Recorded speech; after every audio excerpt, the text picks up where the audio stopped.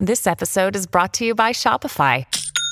Forget the frustration of picking commerce platforms when you switch your business to Shopify, the global commerce platform that supercharges your selling wherever you sell. With Shopify, you'll harness the same intuitive features, trusted apps, and powerful analytics used by the world's leading brands. Sign up today for your $1 per month trial period at shopify.com/tech, all lowercase. That's shopify.com/tech.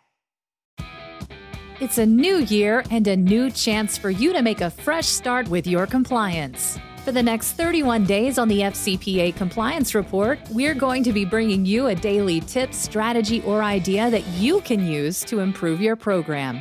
Here's your host, Tom Fox, the Compliance Evangelist. Ongoing monitoring of third parties.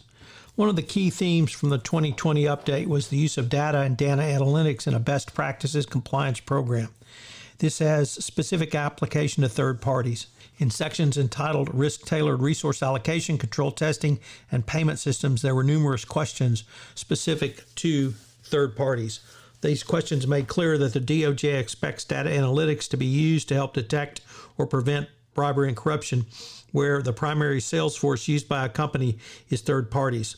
A clear majority of FCPA violations and related enforcement actions have come from the use of third parties.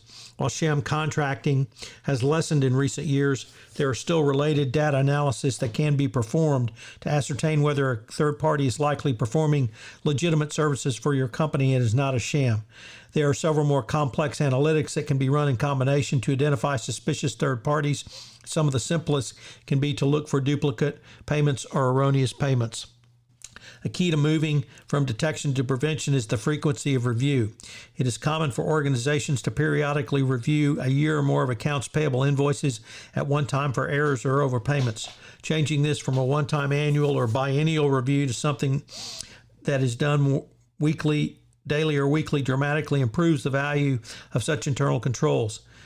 This more frequent preventative analysis is integral to a foundation of third-party audits. While many companies perform periodic look-back audits, ongoing monitoring also works to accomplish the same queries. This allows organizations to find duplicate payments or overpayments after the invoice has been approved but prior to disbursement. So instead of detecting some payments error 3-6 months after it is made, you prevent the money from leaving the company altogether. Duplicate invoices are a favorite mechanism of fraudsters. With several invoices, minuscule changes in them can lead to double payments. So although different wording on the face of an invoice may be small, it is often paid out as a duplicate invoice. On the company side, both invoices and data can be used to help prevent such overpayments and identify when a second payment should not be made.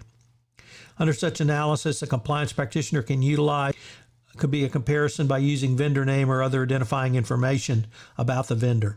Now suppose there is the same name on an invoice in England as there is an elected official in Brazil. What happens when you have executives of vendors with the same name?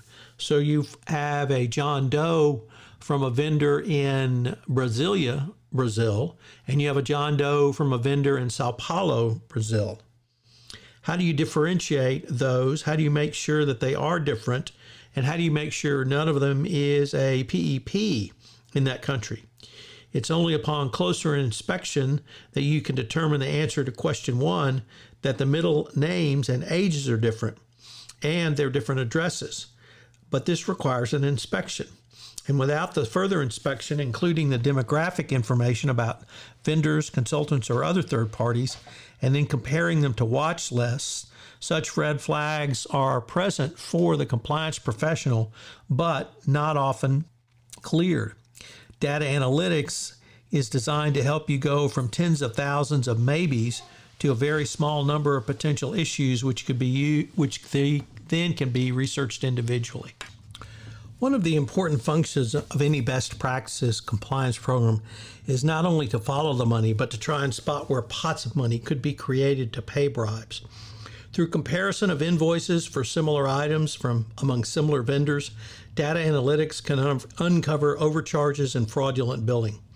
Continual transaction monitoring and data analysis can prove its value through more frequent review, as individuals tend to perform better when they know they're being monitored. The techniques used in transaction monitoring for suspicious invoices can be easily translated into data analytics for anti-corruption. Software allows a very large aggregation of suspicious payments, not only by day or by month, but also by vendor or even employee who may have keyed the invoices into your system.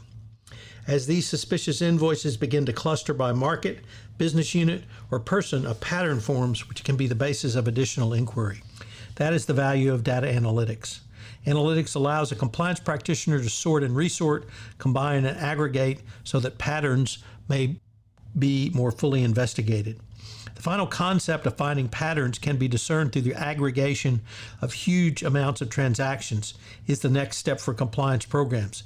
Yet data analysis does far more than simply allowing you to follow the money.